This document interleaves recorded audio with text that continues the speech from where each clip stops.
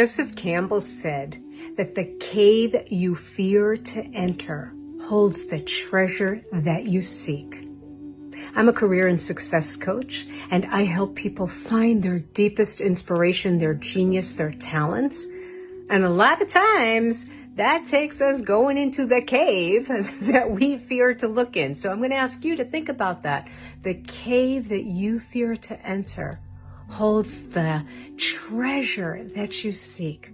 Where is that cave for you right now? What's going on for you right now?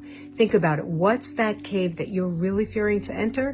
What's the treasure that you're seeking? This message came to you, brought to you by the Universe Central, brought to you by Divine Timing, brought to you by you and I meeting and connecting in this beautiful sphere. I'm the author of Inspired and Unstoppable, Wildly Succeeding in Your Life's Work, and I hope you join me in my community. Make sure you like and follow.